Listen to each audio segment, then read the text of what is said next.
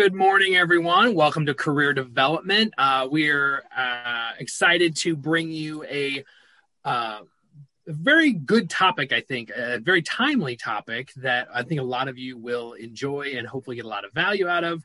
We're going to talk about some of the challenges in getting an offer accepted. I know between all of us on this call, probably just in this year, we've probably written hundreds of offers that have not gone through.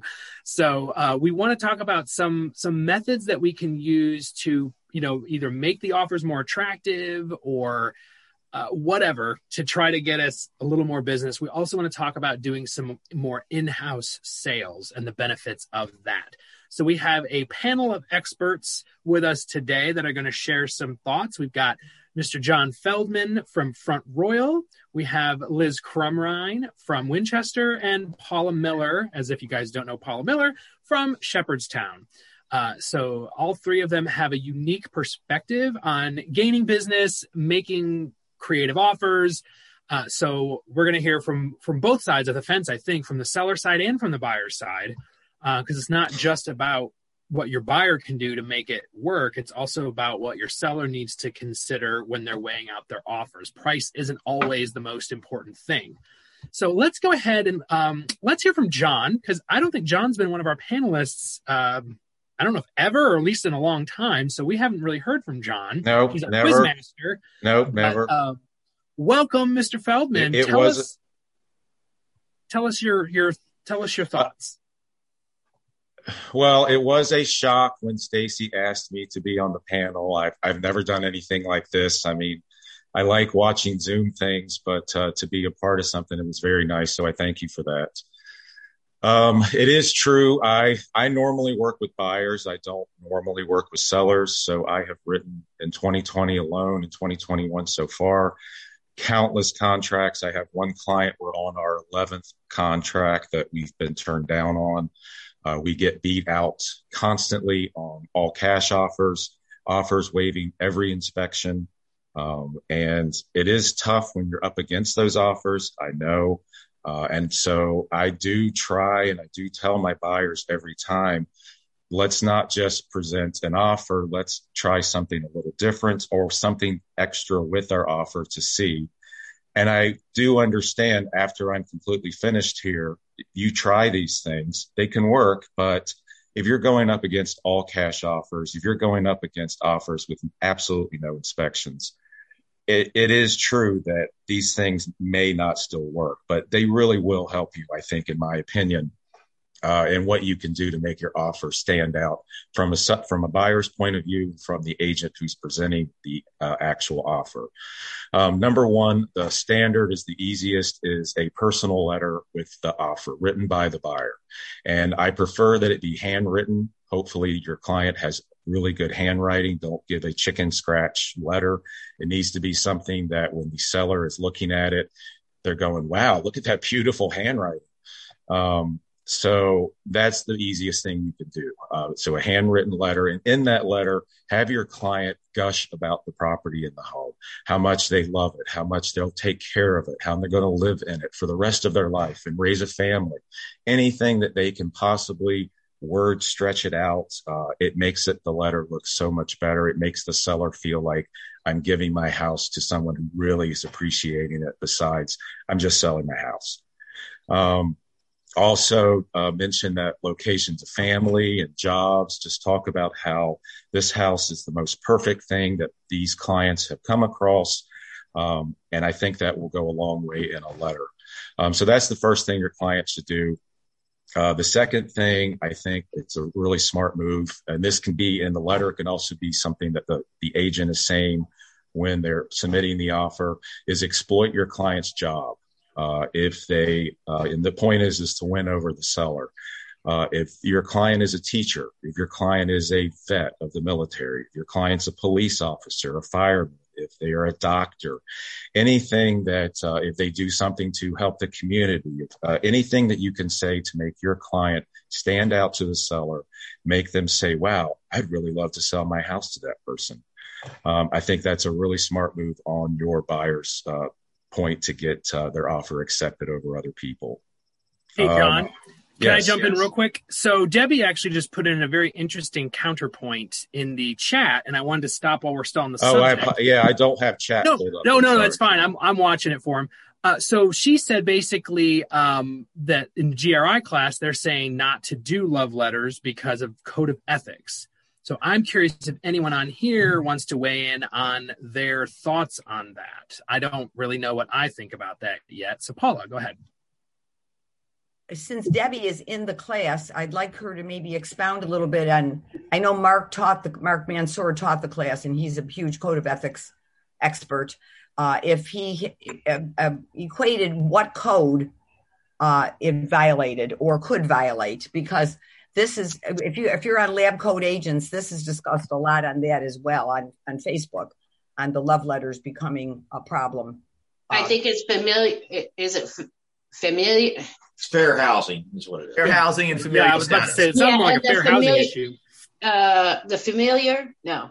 Familial status. It has to do with familial status. Yeah. Is it the fact that it's a letter, period, or is it the fact of things that are said within the letter? Could you still submit a letter?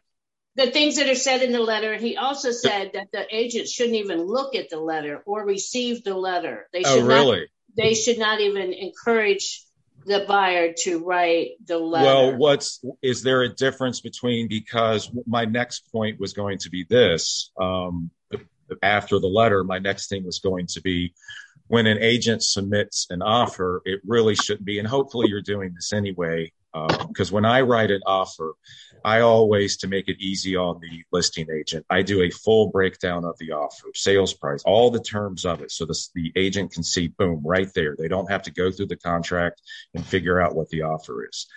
But also now I've been implementing where I try to sell my client to the listing agent in the email. I try everything possible, and I'm doing some of the same things. So I really shouldn't be saying that either. I shouldn't be trying to say anything about my client, whether they're a teacher, this works great for them in terms of their job. It's close to their parents. Should I be saying any of that then? So let me pipe in as the broker for a minute. Let me put the broker hat on for just a second. So I'm not a fan of the agent describing the situation. Okay. Because now you're interpreting, right? Or there is some interpretation, whether it's right or wrong. I do think if the client does it and you stay away from, basically fair housing red flags, I think you're fine. I want to try, I don't know. So I think there's a happy medium, right? They may have met the people when they walked through the house. We don't know. So in that scenario, I don't think giving a description of why they would like to have the house is a bad idea. And I just think you need to be cautious in what you're doing. Just like if you write an ad to the public or anything else, you don't want to put things in there, that are going to be fair housing violations, right? And I have a quick question. Sure. My clients wrote a letter recently and it got them the house, but they included a photo of the family. And I'm wondering now whether they shouldn't have done that. So I have mixed opinions on that. I just made two statements of what I said. They could have met them when they came through the house, right? They could have seen them on their security camera. Right. So the concept, they're going to meet them at closing. So this concept of you're going to hide these people from the truth is a little vague. Again, the Board of Realtors is not a legal institution, so it's not a law. This is a code of ethics question. I question if we're kind of stretching this a little bit. Certainly, everybody wants to have the biggest safety net on possible, but there's some reality to this. Is that the neighbor could have saw them walk up to the house. Who knows? Yeah, the photo really shouldn't be a problem. He said absolutely no pictures whatsoever. Yeah. And Debbie, because then you're really you're steering in a way, if you will. You're not steering. That's not the word. Not steering, but you're. He said, "Don't do it. Just don't do it." You could get yourself in a lot of trouble by those love letters. So let me one more thing, Paula, before you jump in. So I don't disagree. I think the photos is probably a little awkward, but if you're naive to think that these people don't go back to Facebook and look up who your client is or what's going on, right? This is real. If they're out there, they're going to be told. So, I find it a little bit abstract to say we're going to make this person a blank piece of paper and you can't know anything about them. This is just the financials about it. I don't think that's real. And I don't think anybody going on transactions real. Now, that being said, I do think you need to be very fair housing oriented. Don't put stuff in the letter. Don't be blatant in the stuff in the photo. Right? I think that's there. So the photos, I'm a little bit hesitant to tell you I think that's okay. But I don't think that at the end of the day, it's detrimental. Let me say it that way. Go ahead, Gary.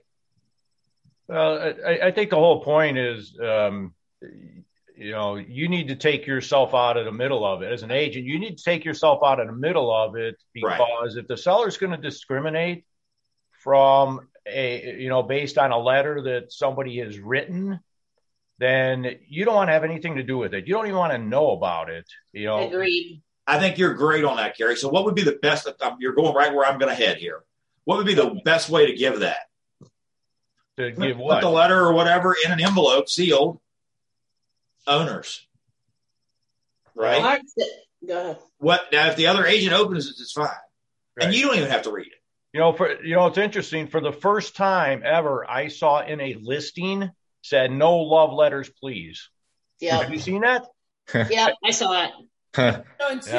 The listing agent actually put in the remarks, no love letters, please. Yep. So I think that's a good discussion. And I think, John, you're on the right track. I don't think that they're bad. I do think you have to be cautious because you're opening yourself up. I also don't think you as the agent should input your opinion or write that for them. I think that, the only reason I really think that people are doing it more so now is because of what happened in 2020 post-COVID with the explosion of real estate and having to, what we're doing exactly here in this Zoom meeting is what can we do? I mean, buyer agents and buyers have been thinking this for the last year or two. What can I do to win an offer? I've been losing out on the contract. So I think, because when I first got into this job, 19 years ago, I heard of people writing a letter every now and again, but you rarely heard people that would want to write a letter. You just wrote the offer and you tried to work it out and get it accepted. So it is an interesting concept. And I did like what I think Steve said about have the buyer write a letter, make sure they tell them what not to put into it, have them seal it. The buyer's agent doesn't look at it or touch it, and it goes directly to the listing agent somehow, and then it can be taken care of that way. Because I had a situation, I won't, this was a bit ago and I won't name any agents, but I had a seller that took a contract because the agent made us aware that it was a son buying the property for the mother, so the mother would be able to stay in the area. And the seller was like, wow, that was very nice of them, and went with the contract because of that. So it was it worked out great. It was exactly the point of the thing saying, sell your client and try to make sure that client stands out. And it worked. It was like, here's the gold standard of that working. So it is interesting now to know. I'm glad I brought this up and to almost derail this whole event with this. What can we do and what can we not do with? And so one more quick question on this part of the topic before I know you got other points you want to make. What is the listing agent's responsibility if your buyer does write a letter? Or what, and this can be more of a broad, it doesn't have to be letter. Like, we know they have to present offers, but what else does the listing agent have to provide to the seller that you send along with the offer? Does anybody, we can weigh on that really quick and then John can continue. Carrie? Well, I think that it depends on how it's presented. I've seen them presented as part of the contract. And if it's presented as part of the contract, it's the listing agent's duty to present that contract, right? If it's presented separately, like you hand them an envelope, I don't know what their responsibility becomes then. It's not actually part of the contract. I don't know. Anybody else before I pipe in? Go ahead, Paula. I was just going to suggest that, listing agents, I wonder if listing agents are arbitrarily making the decision, no love letters, Or are they discussing it with their seller, because the seller may be okay with accepting the love letters, but they have to know that that's become a part of what's going on in the market today. Just more prevalent. It's always happened, but it's more prevalent. No question. And I can think of homes that I've sold that love letters were presented. And oftentimes, not oftentimes, but sometimes you're in a property and the person was military and they've got all their awards all over the wall. And then you take a buyer in there and they're like, oh, man, I'm in the same branch of service he was in, or, and then that becomes another layer of, geez, let's let the seller know that, why I want this house. I want to have this, So I'm going to address two things, I think, real quick. So the first one is, if it's presented in the contract, everything in the contract has to be presented. I agree with Carrie. If it's outside the contract, I think the listing agent has the determination of whether that is passed on or not, because at that point it's just data passed. Now, I want to say something to what John said. If somebody picks an offer that's for less money because they like the person, have you as the agents done anything wrong? Is this in everybody's best interest? And I mean that, I want you to think through that when I ask it, right? Like, so if it went to court or you went to the board of realtors and they said, I didn't get my offer accepted because mine was more money and a better deal, did you do something wrong? I think as long as you presented all of them equally and you didn't give one more favor than the other, what did you do wrong?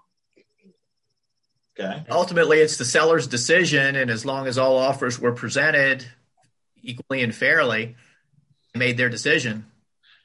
Yeah, you're right. The answer is money is not always the answer.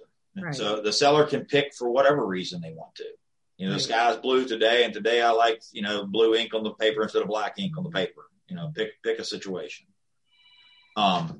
So I just want you guys to have that in your mind. Don't get sucked into the highest price has got to be the offer that the seller accepts. So, okay, Stephen, I'm sorry. Go ahead. Or John, whoever's up. I'm sorry.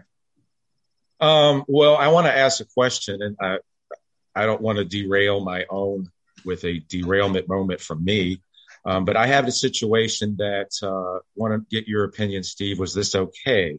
It's sort of similar to this, but I don't know really.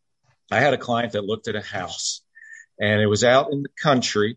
And when we were looking at it, the very first thing you could smell, they were laying pig, on the fields every spring in the country. Farmers do that.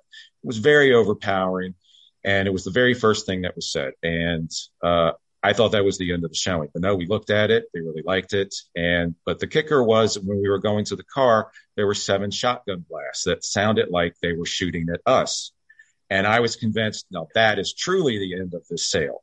So we got in our car and we left. And next thing I know, she contacts me the next day. I want to put an offer in. And I'm like, okay.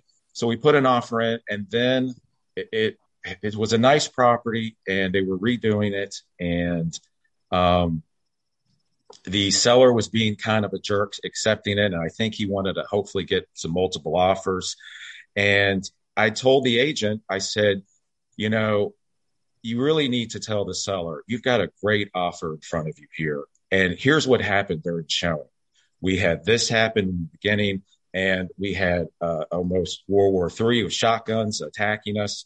And so I just wanted to kind of let you know that I didn't say that you're definitely not going to get any other people writing an offer, because I didn't want to say that. But I kind of said, you've got a great offer. All of this happened. I really think the seller should take our offer. Wink, hint, hint, without really saying hint, hint, wink, wink. Was that okay to do that? I mean, so it sounds to me like you didn't say anything that was untrue. It also sounds to me like you didn't say anything that the seller's probably not aware of. Yeah, I have that feeling. So, I mean, the answer is we've made our offer. These were of concerns to us. We're okay with them. I don't know who else would be or not, but we are. And this is what we have on the table today. Would you like to move forward or not? And I mentioned that because I've shown a lot of properties to people, properties to have lost 10 contracts where there have been things like that, but I never share that. I never share any kind of negative of like, oh, hey, by the way, there's a huge junkyard next door. Anything that's like an eyesore or a problem. The next door neighbor has 100 chickens. It looks like Sanford and Son. I keep that to myself.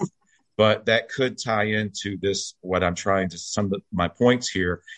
Is that something that you could share with your offer to say, you know, here's all these negatives that my client is totally fine with all this. In fact, they love it. Is that something that would be okay to include with an offer, or is that something to know, John? If it's a real experience,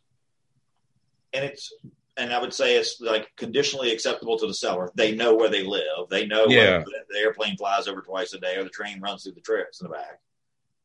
I mean, it is what it is. I mean, you know, it's kind of like if you're selling a pink elephant, it's a pink elephant. It is what it is.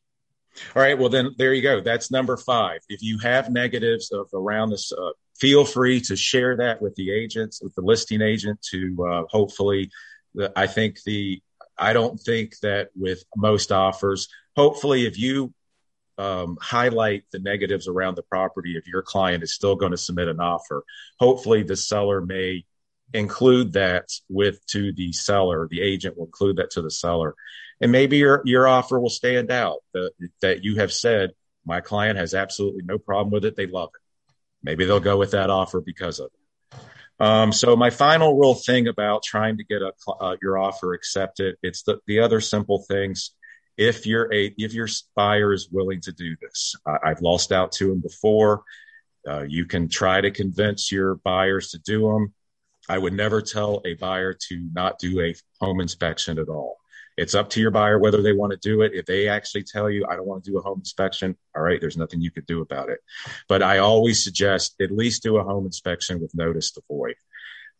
It's so much worth your buyer's time to do it. It gives them the out of the contract. And plus, it will find out some major stuff. I found out horrible foundation things. I'm sure agents have had horror stories as well.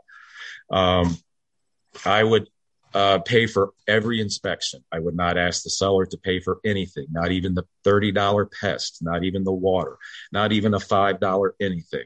I would make so if the pest inspection finds termite treatment needs, I would say the buyer will pay for it. The seller doesn't have to even pay for that. I wouldn't ask for a home warranty. Make the contract as clean as absolutely possible. I had a contract in Fredericksburg on a $550,000 house, I think. And the agent had the nerve to tell me that I lost on a $30 pest inspection. And I didn't know if she was lying or if she just wanted to give me a random excuse or if she was dead serious. But that's what she said. And she actually said every dollar counts. And I went, oh my God. So that taught me a valuable lesson. Every dollar counts on a contract. Have your buyer, if they can do it, pay for every single inspection or anything on it. Thank you, John. Go ahead. Sorry. And then the last thing is, I don't know if this is controversial or not. I just wanted to bring it up and get an opinion. I know on contracts when there's multiple offers, when yours is one of them, you've got a home inspection, whether it's notice to void, you've got a septic inspection if it has a septic system. I highly recommend clients do it. I know some sellers may go with an offer that doesn't have a home inspection, but I tell my clients about well inspections. I have some that want to do it and I have some that don't care about a well inspection. I tell them what the home inspector is going to do, that they don't fully inspect the well. It's up to you whether you want to do it. It's $350, $400 if you'd like to do it. Now I'm kind of suggesting, and I don't know if this is wrong, it's one less contingency to take off of the contract if you don't do the well inspection. It's something the seller will look at and say, that's one less out of the contract. It usually takes 20 days to get a well inspector out to a property to do it. If there's issues that are found, if it's not there, that's one less thing. If it's there, the agent's going to tell the seller, hey, there's one more out of the contract on this particular contract. We may not want to go with it. So I don't know if that's a controversial thing on my part to even advise a buyer to, it's okay not to do a well inspection. So let me just put the broker hat on. Let me just do this real quick. You still have a fiduciary relationship with your buyer, you should advise them of all their information. This is what you should do. This is what it costs. This is how long it takes. This is my recommendation. Oh, I do. These are the pitfalls and the benefits of it. The pitfall may be you may not get the contract accepted if you do it, but you need to have that conversation regardless of the times of what's going on with real estate. And I say that not to you, John, but just in general to everybody. Okay. Understand. Yeah, Michael, go ahead. Steve, I think all of that follow-up should be in writing. Whatever they decide to do, you need to follow up, John, with them and say, we discussed that you're going to go forward without a well inspection, blah, blah, blah. So you have a cover your butt thing. Oh, your file. Yeah, I agree with that. If that the warranty thing, I would keep the warranty even if you as an agent split the cost with them. So many of those things can come back to bite you, and so you want to be careful. But a warranty is worth you donating some of your money. Well, in terms of the warranty, I don't ask the seller to pay for it. I always give the option of the buyer. If you want a home warranty at any point from contract ratification to closing, they have that even the day before closing, you can get the home warranty. But yeah, I just don't ever ask the seller to pay for it unless the seller, and even if I have had situations where a seller was offering the home warranty as part of the sale. And I told the listing agent, my client is fine. The seller, save your money. Don't give us the home warranty. They'll worry about that themselves. And it was a little bonus to our offer, but we still lost. Unfortunately, in the real world, what happens, even though we do all these things, when it goes and becomes a piece of poo-poo, it still comes back to the real estate agent. I totally try agree. to nail us on it. Yeah. So Michael's got something to say, but I want to just jump in really quick because I know a couple of things about a home warranty. So 100% always offer the warranty, even if the seller's not paying for it. And I believe Marcia can clarify, but I think it's 30, if not maybe 60 days after closing. I think it used to be 30. They can still get it 30 days after closing, and they can just pay monthly payments. They don't have to pay the full cost up front. So your buyer always has options when it comes to the home warranty. So 100% agree that you should always be offering that. And then Sheila brought up a point that Marcia has brought up before as well. You can, in your offer to the seller that the buyer will carry seller's coverage during the inspection, during the ratification period. And that way, if anything comes up, that's an extra benefit to the seller. So let's say the home inspection uncovers something, or 3 days before closing, the water heater goes out, the seller's protected. The buyer will pay extra for that warranty, but that is actually a reverse way to get it. Janine's saying it's home warranties up to 60 days after closing now. So your buyer does have a window of opportunity. So that's just some creative ways you can use the warranty in the negotiations. Stephen, what if they initially waive it and they say we want to think about getting it later? We don't have the extra cash right now. Are they allowed to if they waive it up to 60 days after closing? So they can initially waive it and change their minds. Yeah, because the home warranty company doesn't know they've waived it. It's not like you're barred forever from ever getting. It's just that the waiver is for our file. And make sure you get a waiver. If they don't want a warranty, they have to sign off saying they don't want a warranty. Don't just say, well, I offered it and they didn't. Where's the paperwork? I need that signed. Because when the refrigerator goes out or the water heater blows up, they're going to blame you. And they're going to say, why didn't you tell me I could have gotten a home warranty? I've seen it happen so many times. So, Michael, you have Carrie, because I know you have to jump off real quick. You can go, and then Michael. So I just wanted to say that if you're going to offer a home warranty for the seller, you need to make sure that you're the one that's given that listing agent the documentation for the home warranty, because they don't cover a whole lot of things that the seller is going to get mad about when they find out if they haven't received that documentation up front. So you need to take that step to make sure the listing agent gets the documentation. Fair enough. Yes. Seller's coverage is limited to certain items. Generally not the appliances. It's usually just the main systems. I include that in my offer. There you go. Michael, it's finally your turn. I just did one of those on where we're paying for the seller's coverage, by the way. So yay, my buyers. But I was just going to say, it's probably been about 2 years ago. We had a meeting in Winchester, and I thought it was Wendy had sold a property that was like $700,000, $800,000, $900,000, and they skipped the well inspection, and it came back to haunt them. It was like tens of thousands of dollars. I can't remember which agent it was it was either Front Royal or Winchester, but they've got this property out there that there's like, I think it's the flow test. Like this well has no water in it, and it's a high-end property, and the people are like trapped in it. But I'll cut off. So before we jump over to Liz, I want to open it up really quickly to anybody who wants to offer their perspective from the listing side on anything John has shared with us. So put your seller's agent hat on and a picture that he has just brought you something from one of his buyers similar to what he shared. I'm curious to hear your perspective and how you would either present that or how you would talk to your seller about the situation. I can say one thing before anyone starts, though. I want to mention, I don't know if anyone heard it because we kind of got derailed a little bit, but how John lays out in his offer exactly what he's offering so the agent doesn't have to read through the whole contract. I thought that was a really good tip because it makes it a lot easier when they're going through these contracts, and the more they understand, the more they can explain. That's all I wanted to say. Well, I'll say this. Just think about this. If you're the agent on the other end, the contract that's going to be easier for you to deal with will probably be the one that you recommend as it gets there, right? So if it's really heavy lifting on the listing agent side, for example, in this situation, and it's convoluted and messy and questionable, and they have another one almost identical that is not, which one would you pick? So theoretically, I think Melinda had a form, and I used to use a form that you would line the contracts up.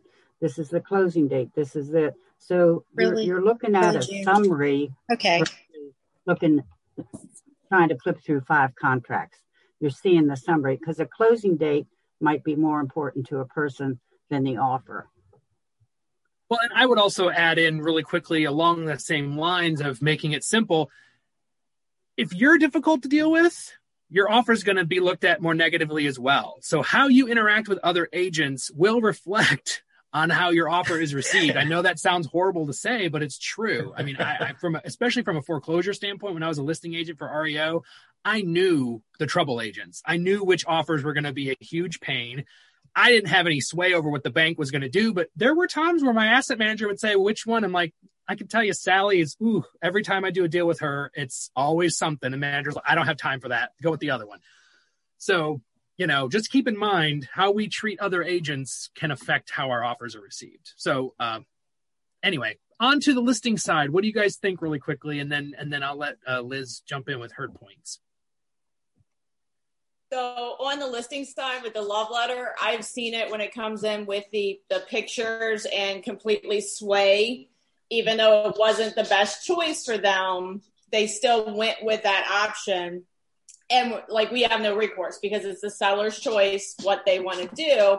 So, breaking it down. So I've been very hesitant to do letters, and I ask my sellers at our consultations, are you willing to look at a letter or not? If they say, no, I just want to see numbers, then that's what we do. But that's just on that. And the being friendly goes a long way. That was something that I was going to say when I talk later is just don't be an ass. Like, everybody has to work together. You have to work we're all in this. This is our job. So we all have to get along. And I see that on both sides. Just because you're the listing agent yes, we're in a seller's market right now. So yes, you hold the cards, and yes, there's going to be another deal, but the market will churn eventually, and you all still have to continue to work together. So on that line, just a sec, Michael. So Liz or anybody. So let's say the offer has a letter and that this offer is not the best option for your seller, but they're swayed by emotions. Where do you draw the line in your fiduciary responsibility to protect the interests of your client in how you step in on that situation? So what I did in that particular situation, because I knew the seller was going to just crumble when she saw the letter and the pictures, I presented the multiple offer sheet first, let them look at numbers, and then any of the letters, I gave them the letters. It all got presented at the same time in one sitting, but I did the numbers first. Didn't make a difference, but What about anybody else? Michael, do you have something to add? Two things. One actually regarding that. I had a scenario where it was multiple offers and the buyers had met my sellers. Now, when the offers came in, we weren't sure which family was which. And they were so happy it was the one family. And when we got to closing, it wasn't them. And the sellers were just like, they were like mad because we didn't sell to the right family, even though the other family's offer wasn't as good as these people. And I was just like, well, we got you the best deal. But my question was going to be to Steve. We touched on it a meeting or two ago about the sight unseen language. We had just got some of that in the GRI class, and I was hoping you might touch upon that. And is that something that we might want to add to our documents in zip forms? So it's in zip forms. So the sight unseen, you can write that. I mean, you've got for coming soon. So people are writing these all for sight unseen, basically using the home inspection or something to cop out if they don't like the house.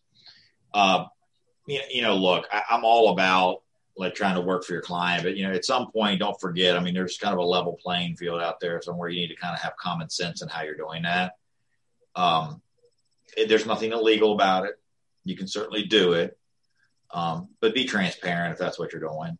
I mean, don't mislead the client or the seller or the agent in what's happening. Just call it what it is. So that would be my advice on that. Go ahead, Carrie. I just wanted to add, I think the love letters is putting the agent on a slippery slope where, it just all of a sudden it's going to get into race, religion, where they want to put the Christmas tree and blah, blah, blah. That's just my opinion. I guess if you have to have them, fine, but I probably wouldn't do them. I think as long as you stay away from fair housing stuff. You really got to look into knowing all the fair housing. Going with that, and you have done a great job of educating us what to do when we submit a letter. There's agents out there that don't do that. They don't educate their clients of what they can and cannot put in a letter. So as a listing agent, when you receive something that has something that could be construed as fair housing violation, do you present or not present, or do you inform the seller that they're not allowed to consider this part of the letter? How do you handle that? I would probably take an approach that's a little different. My approach would probably go back. I said, hey, I've looked at your letter. Just want to make sure this is how you want it written. This is kind of some of the things that smells funny to me or whatever. If you want me to present it as it is, I will. I'm just going to send you some documentation that, I reviewed it and asked if this was your final and last copy to send that I had some questions. And I do that only because that's a CYA. But at the end of the day, whatever they're going to look, they could have had the conversation with them. They could walk up and knock on their door tomorrow. So I keep trying to kind of put this picture in your mind. You can't make these people a blank slate. If they want to interact, they're going to interact, whether it's on Facebook or anything else. So the thing is the CYA, keep your opinions out of it. Don't be writing letters and doing stuff for it. And if you see something that looks bad, just ask the agent, hey, I looked at this. You kind of sure how you want to do it. Maybe some words in there that might not sound right or whatever you want to say. And if they say, yes, I'm just going to shoot this to you in writing, just let me know. Send me an email confirming you want me to put it in there. I guess my biggest concern with any of those letters is familial status, because any person coming into a house is going to say my family of 4, or, Could they do that? Could they do that from the neighbor seeing them? Could they have met them in time? Could they have looked on Facebook? Would that still influence their decision the same way? Absolutely. So don't get hung up on, they're not going to know. It's just not plausible. If it's not plausible to think that somebody couldn't figure that out. Let me say it that way. Is the letter really only an issue if there's multiple offers? If it's just a single offer that's looked at and entertained and accepted, is it? I don't think it matters about whether it's one offer or 10 offers. I think the letter is what it is. And guys, we can talk about this more, but there's several other things we can talk about getting offers accepted and, selling in-house stuff. So I want to try to get to those, but my 2 cents on the letter is stay away from the fair housing. If you get something that doesn't smell right, have that conversation, get a clearance on it. And use them for what they are. I mean, that, I gave you some ideas, put it in an envelope, whatever on that situation. If you have an envelope and you have it, you say, hey, thanks for sending me the sealed envelope. I'll give it to them. That way they know you haven't read it or interpreted it, right? So. Chris, did you have something you wanted to ask? Yeah, I did. Thanks. Can you put cash in the envelope along with? No, I'm just kidding. For informational purposes only, and on inspection and inspection light, relative to material defects and recourse to get out of a contract, I'm a little fuzzy in all that area. Because I've never done anything with informational purposes only. I've never needed to.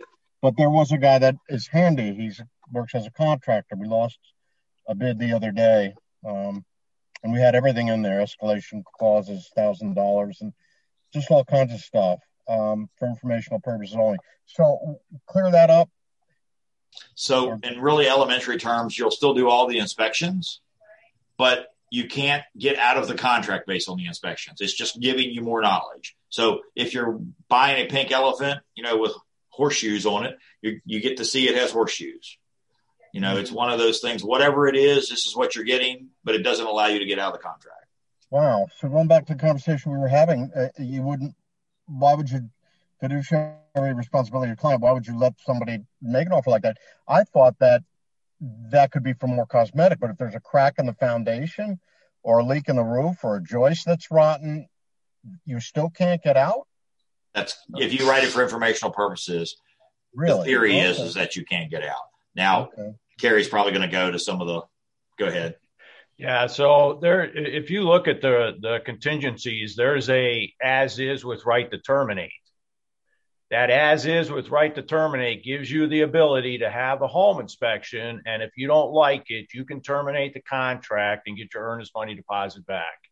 You just need to make sure you're using the right home inspection contingency, because there's another one in there that says, yeah, you can do a home inspection and you can ask the seller to fix things if you choose to do that. So you got to pick the right one. And Steve, I wanted to go back to when you were talking about the as is before, and it gives the buyer the opportunity to walk away.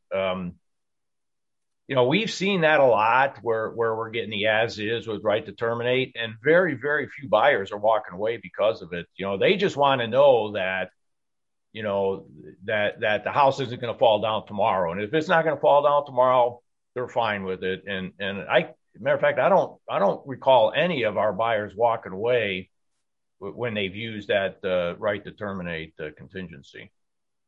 Good point, Carrie. Good point. So let's go ahead and hear from Liz because she's been waiting patiently to make a few of her points, so we can see what other gems of knowledge to glean. Chris, are you using the VAR forms? Or you're using the VAR forms? VAR. Yeah. So I agree with what you were saying. The terminology and the way to write that in there is it sucks.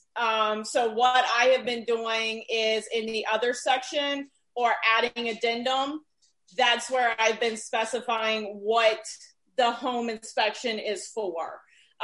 Because in the Northern Virginia realtors, there's a completely different form and section, and with the VAR form sucks, but I know in your area, they don't like the VAR forms. So. Great. Thanks, Elizabeth. I appreciate that. Thank you. Yeah. And that's a huge thing, that we're seeing. So real quick, 2 points, listing and buying side. Just like I said, don't be rude to the other agent. I am going out of my way to call the other agent and actually talk to them, whether it's list or buy. If they send me a contract, I'm talking over everything. If they give me, the list of here's what it is, the home inspection, I ask, why are we doing a home inspection? Like, what are you trying to get out of this? Just so that we understand. And, for the buyer side, I say something along the lines of like, look, these guys are fairly new to home ownership. They want to know how the systems work. We're not trying to void the contract, but they really need this. We're not going to ask for any repairs. And obviously, if it's a foundation stuff, we're willing to work through that. If it's, something majorly structural, we want to work through that. We're not here to void. And for the most part, that's helped. I've only had 2 contracts that we didn't get.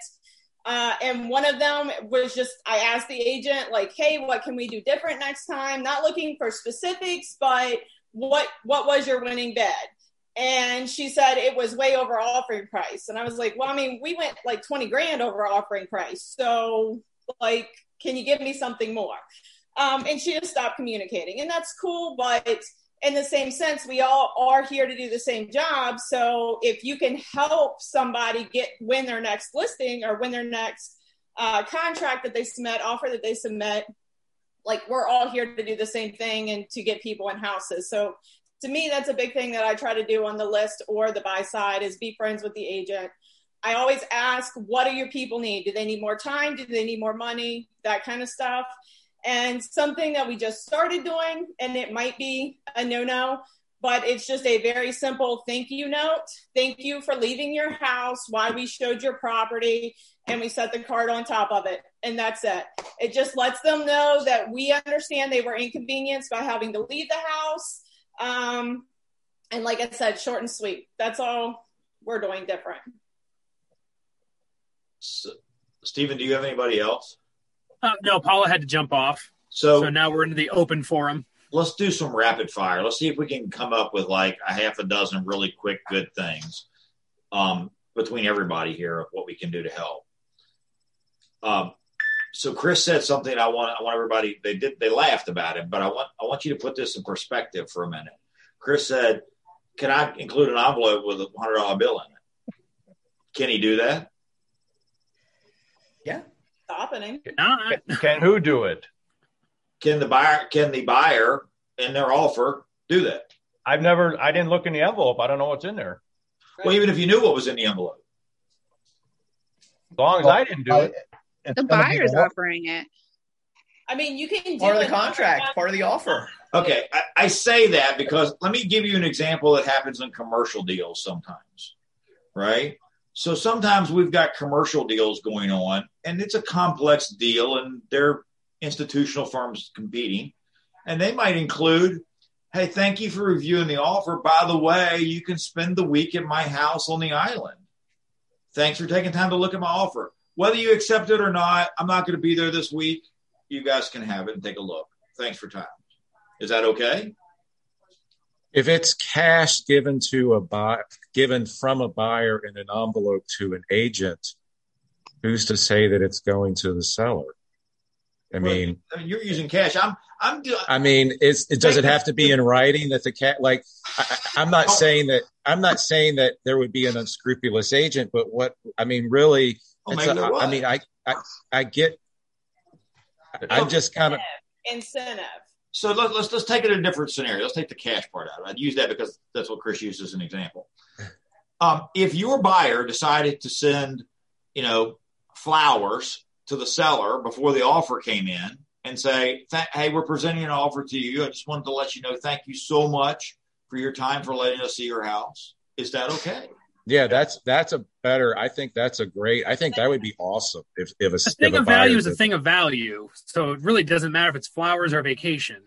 So, but what the concept here is, and I just want you to think. I'm making you guys think, but the idea is you differentiate yourself, just like you're talking about in this, love letters. By doing that. Does it work? Is it okay? Yeah, it happens. It happens on commercial deals a lot because they're throwing big money around, but they do some stupid stuff on that. Here's tickets to the Knicks games. Here's whatever. That's the kind of stuff you see kind of fly around. And they do that to the agents even in some of those. Like, it's not even a joke. Like, I've seen them give the agent stuff and the client stuff and all kinds of wild stuff. Don't confuse that situation with a buyer or somebody trying to bribe the other agent to, hey, make him take my offer. That's a little different. Right. This is buyer to seller. This is the two clients trying to, one client trying to butter the other up. This is not bribing the agents to be unscrupulous, as John said. Would that make your offer? Go ahead. Would that have to come, like, okay, say you're going to send flowers. You as the agent should not be doing this. Yes, as I was going to say, it would have to be buyer is provided the address. Well, obviously they have the address. And then, and then they send it themselves. So do you think that would make your offer stand out? I don't know. Would there be a discussion about your offer? Would a seller look at that and go, wow, what a tacky thing to do? I don't want to look at their offer now. Maybe. The risk. So anyway, I'm throwing out random stuff, okay? But somebody mentioned providing the seller side home warranty stuff. Here's another example people get really confused about on this stuff with EMDs. What if you made a portion of the EMD immediately non-refundable? Yep. So I'm going to give you a $5,000 EMD, and every week that we go forward in your contract, $1,000 of it becomes non-refundable. I'm committed to buying your house. Does that make your offer different, even if the money's not right or even if the financing's different? So think about things like that. We just had one. I know that Robin does this a little bit. I think she just did one for Chris, actually. Where Robin will do a little video, right? Hey, I'm Robin. I'm working with the Smiths, and they're making an offer on your property. I just want to let you know that I've sat and talked with them. I've pulled their credit. I've done this. I've done that. And they're pre-approved to buy a house, and I'm going to be a part of doing this all the way. But I want to let you know that I've looked at their stuff, and it's not just a letter, and there's a person behind what's going on here. Would that make a difference? So, Liz is laughing. No, I just told Mike, unfortunately, I feel like some of our buyers are screwed because we're already doing this. So, random stuff. And I don't want to keep, there's 3 or 4 more things. Don't forget about, I'm not a fan of post occupancy and pre-occupancy. In today's markets, that gets a little bit more fluid, but I will tell you, I am not a fan, but sometimes you can play with those. Can you talk about that, like 2 seconds, real quick? Amber and I were having this conversation about right now, even though that's not something that we would conventionally do, if that's what it takes to get the buyer or the seller, whatever needs to happen.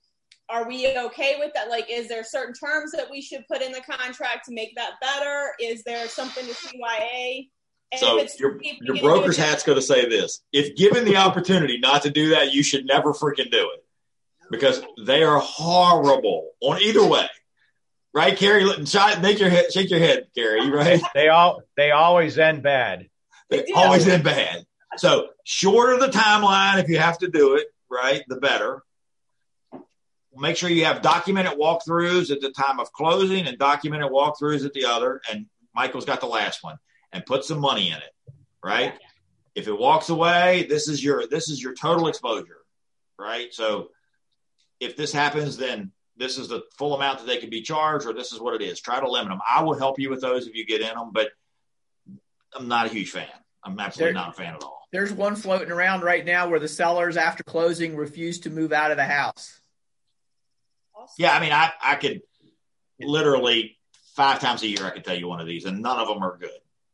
By the time they get to my desk, it's just not good. All right. Let's see. We talked about non-refundable. We talked about the warranty. What else? How about simplicity of the terms? So you guys talk about like inspections and stuff like that. What if you just simply said, and I will pay all the seller's closing costs, including the commission or excluding the commission? And you said it that way. Simple. You don't. The buyer pays the seller's closing costs? Sure. Oh. Buyer will pay $2,500 of seller's closing. That's interesting. They can also pay the buyer's commission. Yeah, we don't have to pay the buyer's commission. I'll cover the buyer's side commission. So you can. Sometimes it's the creativity of how you manipulate the money as much as it is the dollars you do. So that sounds much more impressive. Mr. Seller, I'm going to pay all your closing costs. The only thing you're going to be responsible for is the commission to the agents. Oh, wow, that sounds awesome. I don't have any of that. Okay, yeah, it's $800, but you see what I mean, right? So presentation, right? And if you can present your offers, whether it's via Zoom or not, you will always do much better presenting your offer than your co-agent will. You know the situation, and you can get reactions of what's going on in that negotiation. Can the listing agent, I guess it'd be they could say the seller doesn't want to do it, but can the listing agent refuse to let you present in person? Or present like Zoom or person or whatever? Or could they just say, well, the seller doesn't want to do that? So they can say the seller doesn't want to do that. But by state, on every state that we're in, with the exception of DC, I'll take DC out of that, they're required to let you present your own offers. What about just calling the listing agent and asking, like, what is most important to the buyer or the seller? I mean, I hate to say this. I mean, if you're walking through the house, you get to see things going on. You can tell whether there's two people living in that house still, if there was two before, or if not. And you can tell whether, maybe the person that lived there has passed, or, it's nobody's there. This is stuff you can tell. You can tell whether they got a new baby. You can tell whether they're packing stuff. Pay attention to that stuff. So when you're structuring your offer, you can somewhat intuitively kind of think about what their lifestyle is like and what's going on and what may work for them. All right. I'm sorry, Stephen. Somebody else fire off some stuff. I don't mean to keep being the. In the end, get off round numbers. Yes. Go ahead, Michael. That's a good one. Getting off round numbers. Don't offer $250,000. Offer $250,000, $329. Never offer 101 or 01. Go into, like, my number was always 777. So whatever I was offering was something 777, right?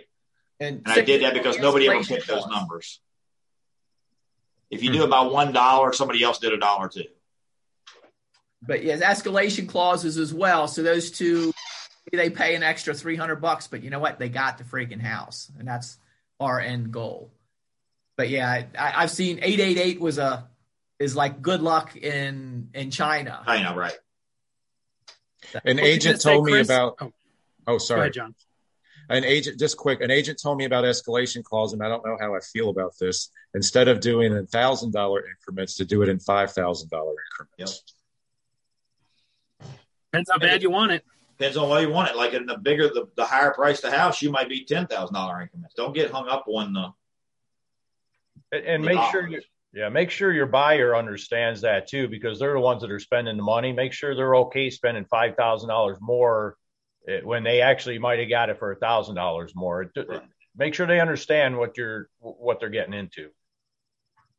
Tyler would probably be fun to ask that question on, because out there in LA, an escalation clause of $1,000 probably didn't get anybody excited, but they bump it up $25,000 to make a difference.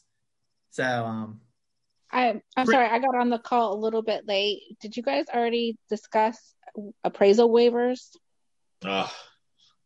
We did not. We haven't. Thanks, Beth. It's like a vampire. No. Well, first of all, you can't waive it if the lender won't let you. Yeah, the lender has to. Right, obviously, yeah. So I just wrote a contract, and my buyer was doing conventional financing, so he had some money.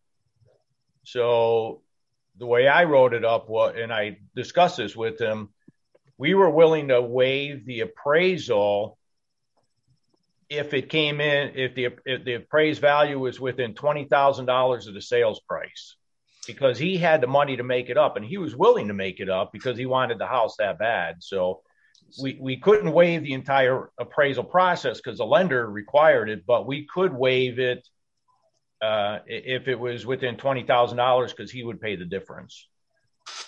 So some of the offers we're seeing now is we will guarantee the price. We will pay the difference over the appraisal period. Hands down. That's it. Whatever it is. And as long as your buyers are okay, right? I mean, this is pushing the appraised values now, because what's happening is you're making these huge jumps in appraised value. Just remember, later, these people are going to become your sellers, right? So your clients today and your clients tomorrow. So whatever you give them today, you have to deal with tomorrow. With that, Steve, can you ask to see proof of funds to cover that? Say that one more time. So comes in $20,000 under appraisal, what you're offering. As the lister, can you ask to see proof of funds that they can cover? Absolutely. I mean, some amount. I mean, you don't know what the difference is going to be. So your amount could be, look, I want to see that you have $50,000 worth of liquid assets to be able to make this work. Okay. And don't forget about that non-refundable deposit. That makes people feel really excited about, well, if I take the house off for a month, at least I'm paying my payment, or I'm, got some benefit. So that risk from the buyer really helps the seller. And you can amplify that. Like, so, you've heard about people, especially if they've had contracts and fell apart, and now you're coming in and writing contracts again with multiple offers. That's super attractive to a seller, because now they feel like they're getting paid to play. Chris, you've been very patient. Did you have something else you wanted to say a few minutes ago? Sorry, I didn't see his hand up. No, it's okay. Chris? Oh, no, I'm okay with it. Thanks, though. Oh, okay. There was one thing I don't think was just real quick, the pre-approval letter. Even if you're showing a property on the weekends, have your loan officer for your buyer's cell phone number, full contact information. I never like to submit an offer without a pre-approval letter. Don't make a seller or a client, an agent, wait for the pre-approval letter with an offer, even if it's Sunday at 6:00. I have called loan officers. They have got me a pre-approval letter on the spot. So I didn't have to say, we're sorry, they're working on getting a pre-approval letter. That's just another little minor thing to make your offer look better. Because I have had to submit plenty of offers where I had to wait 2 days to be able to get the pre-approval because I couldn't get a hold of the loan officer on a Saturday. Wow. I also, if it is a pre-approval that's already been through underwriting, I make sure I specify that too. And another thing I think an agent talked on about being nice to agents, I learned very in Fredericksburg, I was writing on contracts, and one of them, after we lost twice, I made sure to physically talk after I submit the offer, or actually before I'm submitting the offer, that I know it, immediately call the agent, say, hey, I'm submitting an offer, so you know about it. Give us a chance to get it in. When I have put the button, hey, I just submitted the offer to you. I want to make sure you've got it, and be as nice as you can be. Pretend that you're in an interview at a job and you're trying to impress that agent. And it will go a long way. I had an agent in that situation who made sure to contact me back, texting and phone, and made sure I was updated. And I was like, that's because I was so overly pathetically nice to that agent. And that will go a really darn long way on your offers. So I think Liz said something here, and I'll tell you, this is a practice I used to do when I was an agent. Everybody would leave business cards, right? That's kind of what everybody did. So I had a tent type card made. It was like a postcard, but it was a tent where my business card fit in it, but it had a little bit of a resume in there for me, right? I talked a little bit about me and professionalism, what I did. That helps you when your offers come in, because now they know who they're dealing with as an agent. And frankly, if the property doesn't sell or other buyers come through and they miss out, whose stuff do they remember sitting on the counter? Right? They know you. So, and I made it as a tent, so it stood up and didn't lay flat on the table. So everybody would pick it up and just kind of see what it was. So regardless, they took that time to do that. So when you're submitting offers, they'll know, oh, that came from the agent that left the special card or the special piece, right? So you get this kind of credibility, especially if you do it right and make it nice. So, Benny, you have any last thoughts? So let's talk quickly about in-house deals. You've heard Steve and I kind of touch on this a little bit more lately. Some of you are doing an amazing job sharing your upcoming listings on the Facebook group. We really appreciate it. I think Wendy. It's very helpful. Yes, thank you very much. And I think, it helps us on the buyer side, but it also helps us, perform better for our seller, to be able to, call them before it even goes on the market and say, hey, I've got some interested folks lined up and ready to go. Makes you look better. So, what are some easy ways that we can do that? So, we have Exclusive Look through the brand.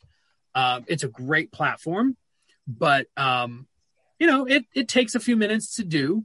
So I love what you guys are doing on Facebook. I think that's great. If you guys are not in the Facebook group looking at those new listings, you're missing out because you never know where the next one's coming from. But like, what do you guys think? Is there an easier way? What can we do to sort of remind you, because I know it's easy to kind of forget, you just all of a sudden it goes on the market and it's like, oh man, I wish they would have put that in the Facebook group. So what's a good way we can kind of continue that and help you guys, see it or, whatever.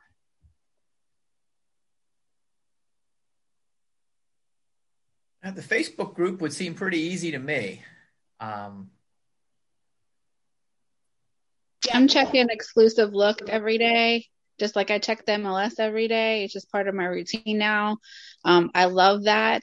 You just put in a search box Virginia or West Virginia or whatever, and it gives you all the listings for wants and needs and for what's available, what's coming soon. And I like you, don't forget what you said. It's wants and needs. So it's not just listings. It's even if you have clients that are looking in some area, you may have an agent looking through there going, oh, I got this one coming. I'll call Beth or whoever. I believe it sends out an email. Like when you put one on, it gets, I get emails. I don't know if you guys are getting them, but I get an email whenever somebody's put a new listing in there or a new want or need, whatever. It's nice. It's like, oh, hey, that's good to know. So do you guys understand the benefits of doing an in-house deal? I mean, this isn't just a cash grab, like there is a method to the madness. Like we're not just doing it because we want more market share or whatever. Like there are, who can tell me some benefits of why we want to do more deals in-house?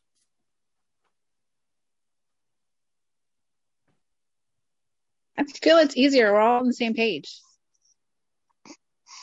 Exactly. When you have problems, we talked about money to work with and to people to work with.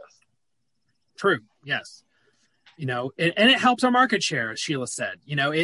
That is an important part of it. I know you guys don't really notice it much or care even maybe on a small level, but the more blue signs that we get in the market and the more deals that we're doing buyer or seller side, a high tide raises all the ships. So the more business that we can do, the better off we're going to be. There's a definite correlation. You look at Morgan County, they have the best market share in that county. We're the number one office in Morgan County. And it's also the office that does the most in-house deals. They do like 16% of their deals in-house. They communicate with each other. They back and forth. They're number one for a reason. That's the reason they're number one, is because they're able to retain more market share and keep those deals in-house. So it really helps. And that then makes them more attractive to a buyer or a seller because they can say, I'm the number one office in this market. Yeah, they do talk up there in the Berkeley Springs office. Hey, I got a cabin coming up on the Capon River. It's going to be about $250. And it, the radar goes up and people think, oh, I've got somebody for that. Or, Peyton's got somebody for that. And they communicate and it translates to, is it only 16%? I would think it's less than, I think it's more than that. I swear Rick and Tess get 40% of their own deals sold each. They're I thought it was 16% as an office. I could be wrong, but because I will say, being in business for 25 years in Washington County, there's nobody in Washington County that gets both sides of their deals like Tess and Rick. Nobody at all. So, just be cognizant of it. We're a lot easier to deal with, it's like I said, when we talk about being nice to each other, I mean, I think we're all pretty nice to each other. So we know we're going to have a smoother transaction, a more civil conversation. And as Steve said, if a problem arises, we've got a lot more levers we can pull. We have more control. We're not waiting on multiple brokers, multiple agents to make decisions. You can go straight to Steve's office and get an answer immediately. And we can make the deal work. So, it helps us, everybody, if we can do more in-house stuff. You don't necessarily have to double dip it yourself if you're not comfortable with that, because not everybody does dual agency. Refer it to somebody else. Say, hey, I'll give you a referral fee if you'll handle the buyer side of this deal. They're ready to write an offer. Let's do this. So anyway, that's my spiel on that. Steve, did you have anything else to add? No, I'd just like to see us do a better job at it. So, I mean, my outreach to you guys is just take the effort to put it in Exclusive Look or on the Facebook page so that we can help some of these buyers we have out here. I get very flustered when you got John talking about I've wrote 11 offers for the same couple and they're mad at us because they haven't found a house yet. And I feel like we're failing them. They're as much as our clients as the sellers are our clients. So I don't like those phone calls, especially when you get you all just listed one in Stevens City or wherever else, and I didn't even get to look at it. That's the kind of calls I'm getting, which is not good. So that's it. Well, thank you guys. I hope you felt this was valuable. Hopefully you got some good tips out of it. As always, if you have questions about legalities or ethics or anything like that, please bring them to Steve, talk to your managers, whatever. Appreciate everyone's feedback. It's always good to learn from each other. So, and thank you especially to John and Liz. Paula had to jump off early, but I'm sure she would have had some awesome tips as well.